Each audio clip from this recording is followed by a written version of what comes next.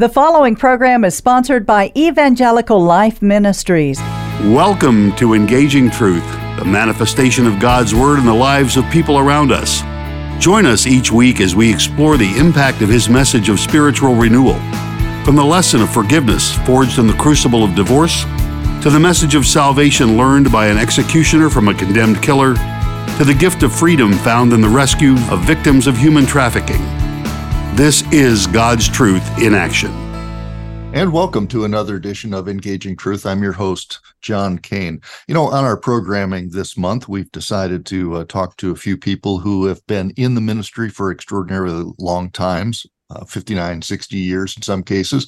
And in other cases, we're talking to pastors of very large congregations. And today with us on the program, we have the Reverend Bill Tucker. Bill is the senior pastor of Concordia Lutheran Church in San Antonio, Texas. Welcome to the program, Bill. Thank you very much, John. Good to be with you. So tell us a little bit about Concordia and how long you've been there. You've been there more than a generation, haven't you? Yeah, I've been here. It'll be 23 years in the fall. I love this ministry. Concordia is a very large congregation. In fact, by the measure of our church body, I think it's the largest. We've got somewhere between 9,000 and 10,000 members. We have a staff between 150 and 170, and it's a wonderful ministry with all kinds of different parts and pieces and places where we serve, and lots of engagement in sharing the gospel. So the Lutheran Church Missouri Synod is one of those top 10 denominations in the United States, and but still at the size that you're talking about, that is definitely rarefied air. And that's the point of this interview, is from your perspective, which is the perspective of seeing things from 20,000 feet, perhaps. Talking about this time after COVID and that the style of what works to encourage people, because there's a lot of hopelessness or a lot of anxiety that we face now, and connecting that to faith. So what would you say are some of the more vital ministries? Yeah, again, there are lots of different ministries in a congregation our size, and lots of different ways that we share the gospel, lots of ways we try to serve and use our gifts and talents. A couple that are unique to Concordia, and I hear this frequently, that maybe not as obvious. One is our stewardship ministry. Concordia is a ministry that from a financial standpoint, we do very, very little fundraising. We preach tithing. That's a biblical principle, and the idea of the word tithing is a churchy word. What it means is the first 10% of what we receive, we return to the Lord. And so we preach about and talk about tithing. But one of the amazing things about that is that it not only is a wonderful way to fund the ministry of Concordia, but what I love the most about tithing is that it has a promise associated with it. And that promise is, God says in Malachi chapter 3, test me and see. And so the beauty of tithing is that not only is it calling people to faithfulness and to an adventure in faith, but what happens is people grow in their faith, because it's one of those absolutely unmistakable, tangible ways that God shows up day after day, week after week, month after month in people's lives. And, what do we measure more carefully than our money? So if we're giving 10% and God says, I'm going to more than make up for that 10%, we're surely going to know it. And so I love the whole stewardship ministry that we have. John, we're very committed to our retreat ministry. We have a ministry called STARS. In fact, it's a ministry that's been duplicated in other congregations as well. It's if our listeners are familiar with the Acts retreat or the Emmaus walk, it has some similar components to that. And what I love about the STARS retreat ministry is that it has literally transformed the culture of our congregation. People go off on these retreats and they come back, I like to say, the 2.0 version of themselves, just better and stronger in their faith. They've begun to build relationships with other Christian people. It's a wonderful ministry, and I think at this point I'd have to do the math again, but I think we've got somewhere in the vicinity of 12 to 1,500 people who have been through the Stars Retreat, and it has a very significant effect on our congregation. Probably the most outward-facing ministry that impacts our community is something we call Love SA. And this was born out of COVID. During the COVID time and when we were beginning to recover and coming back, we were trying to figure out how to get people back in the pew for church, and we're trying to figure out how to get volunteers back into serving. And as we thought about it and prayed about it and brainstormed and talked with other church leaders, what we did was come up with a program called Love SA, Love San Antonio. And the idea was to call our congregation to serve here at Concordia, so Sunday morning service, during the week kind of service, but also service in our community in various not-for-profit agencies, serving in the food bank, the hands-on kinds of things, as well as serving on boards and in other kind of administrative roles. And what has happened, John, is that it has become such a cornerstone for ministry here at Concordia, where we talk about service and we engage people in service, and it's an everyday part of our language. People expect updates. We have all kinds of new things that happen, and so I love Serve SA or Love SA.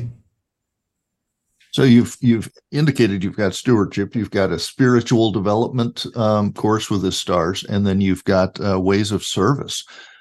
In all of these, you have higher expectations of people than just being observers. Rather, they are participants in the ministry. Would that be safe to say? Oh, absolutely. In fact, the two things that we talk about, there are a number of things we ask all of our folks to do, but the two things that we talk about all the time is, number one, to be daily in God's Word.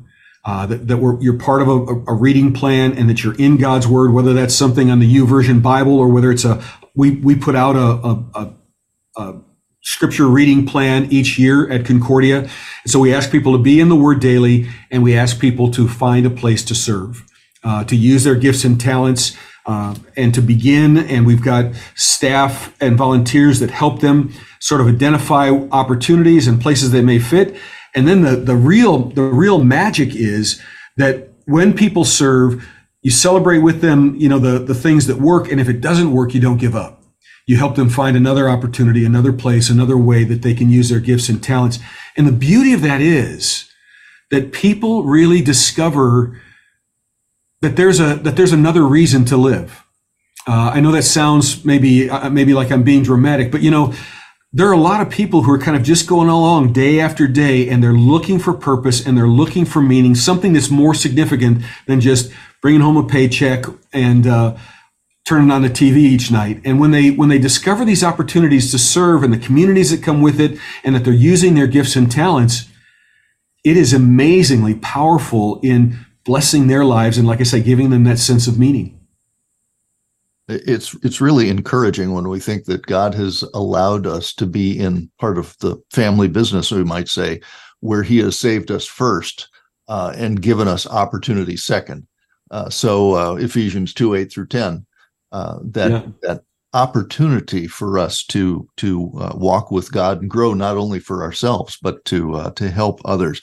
John, you actually put your finger on something we talk about, because we love to talk about Ephesians 2:8 and 9 as it leads to verse 10, and we love the New Living Translation version of that, where it says, so 8 and 9, for it is by grace you have been saved through faith, and not of yourselves. It's the free gift of God, lest anyone should boast. And then verse 10 says, for you are God's masterpiece, created in Christ Jesus to do the good works that God planned in advance for you. And so we love to remind people that not only are we saved, but that God literally knew that He would save us and has this whole masterpiece life, which is defined by service and love and caring, that He's got it planned out for us, that we're invited to just walk that each day. And that's a joyful message that so many pastors, and speaking as a pastor, so many pastors get this wrong by claiming that people have to save themselves in some way through their works. Yeah, it's a joy. It is a joy. It's an amazing gift. So in putting people together with opportunities for service, do you use a spiritual gifts sort of exam, or do you look at where their joy, where their passions are? There have been times in the past, John, where we have used spiritual gift inventories, but honestly, we're not at this point. What we've kind of moved into is one-on-one conversations that I guess in some respects, we're doing the same thing, but not as intentionally around spiritual gifts, but trying to connect people with things that they're interested in or have experience, or ways that we know that there are needs in various organizations that they may serve, hoping that kind of there's an affinity already for them. So describe a little bit the effect of the Holy Spirit, what the Holy Spirit does with us and in us. Well, that's a big question. In fact, I've got a volume of paper that covers that in detail. But as we're talking about here, the Holy Spirit is that amazing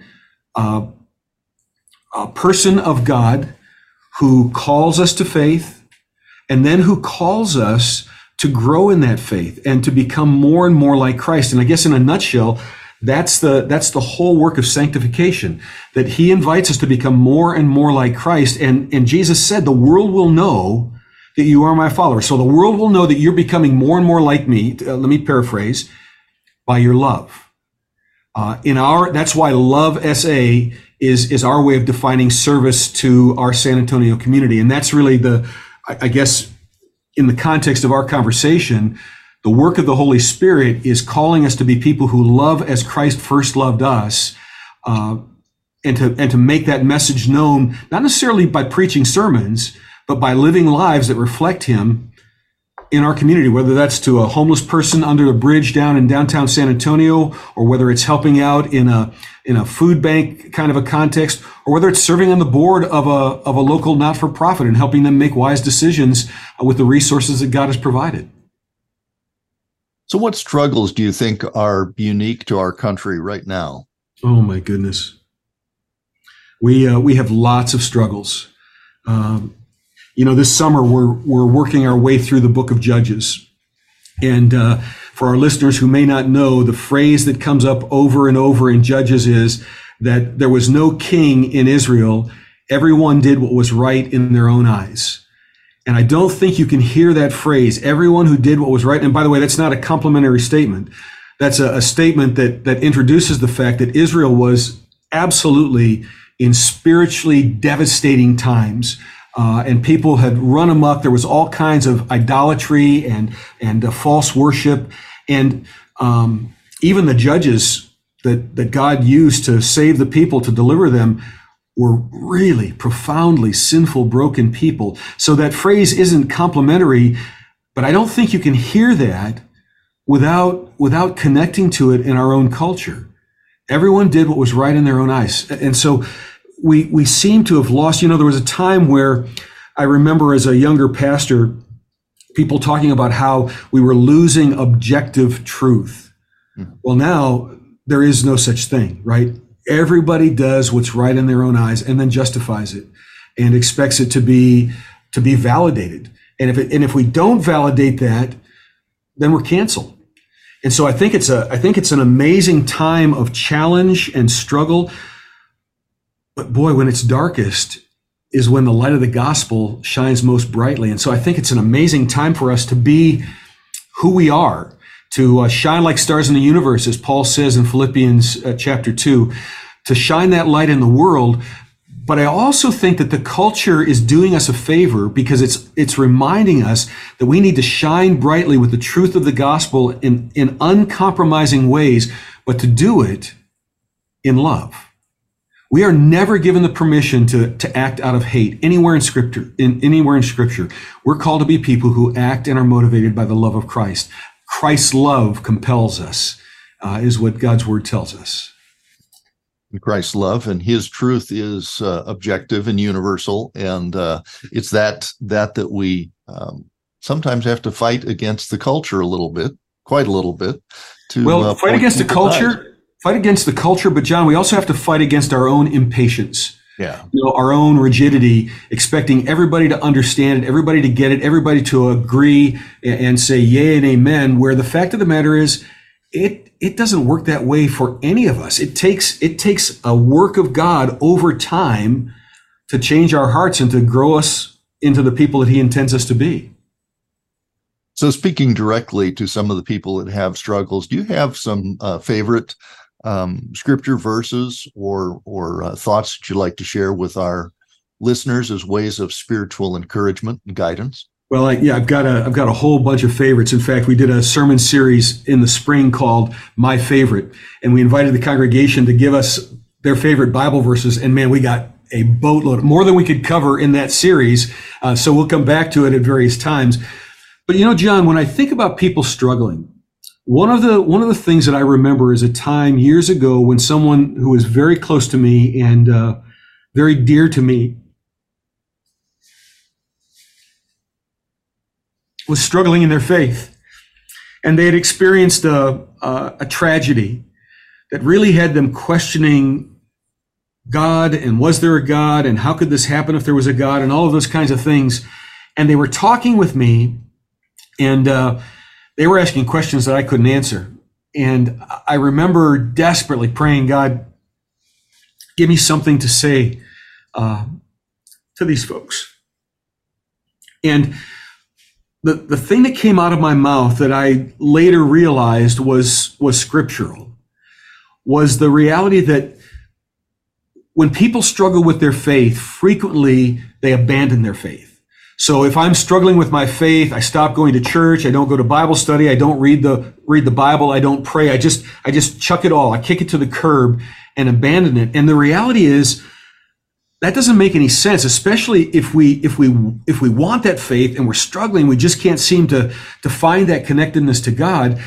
And what God put on my heart to say to this person was, the temptation is going to be to do exactly that.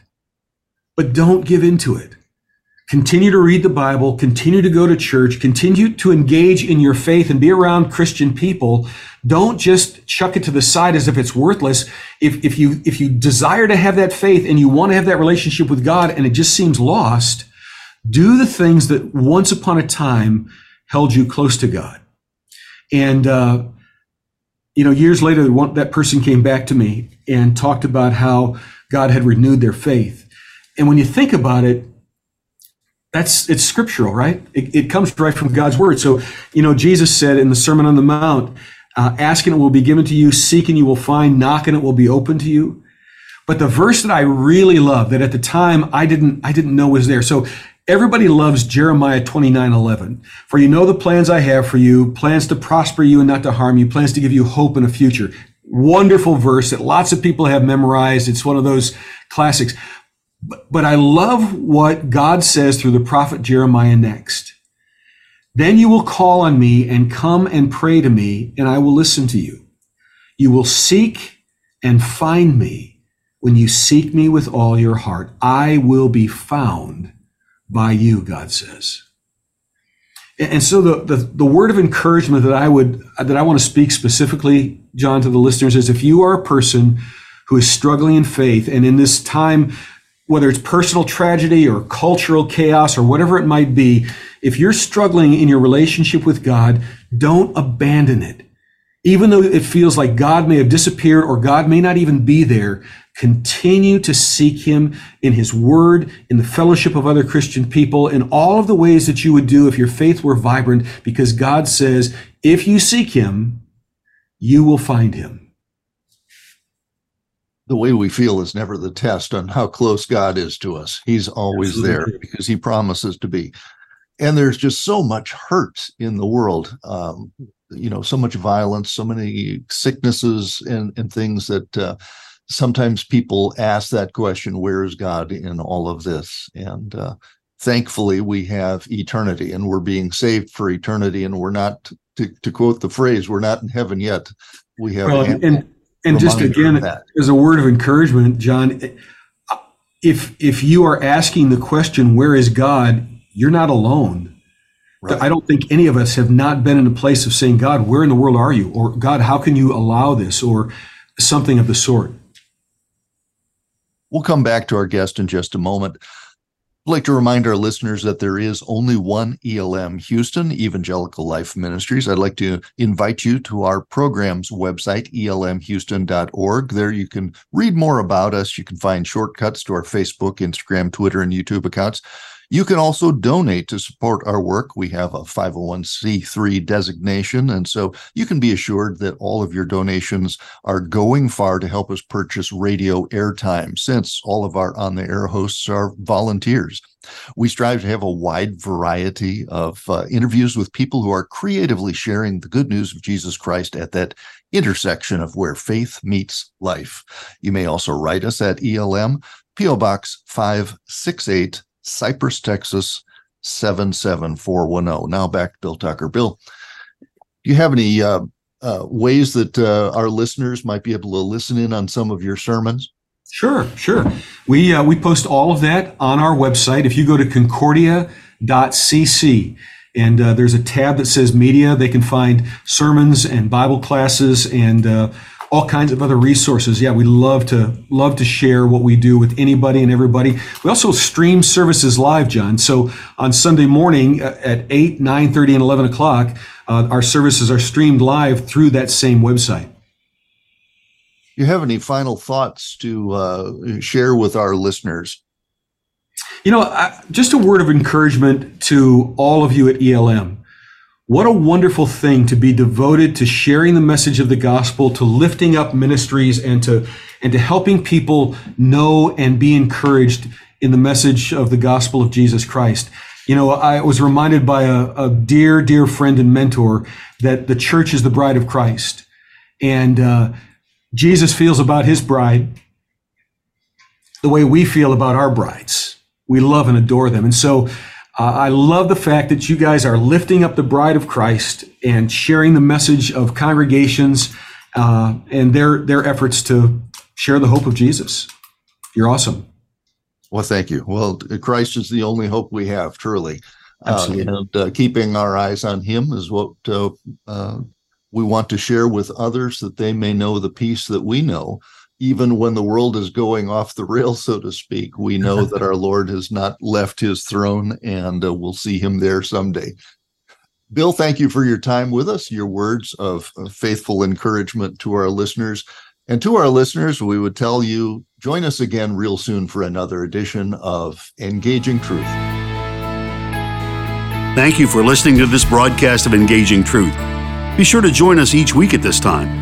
To help support our ministry, contact Evangelical Life Ministries, Post Office Box 568, Cypress, Texas, 77410, or visit our website at elmhouston.org, or find us on Facebook at Evangelical Life Ministries.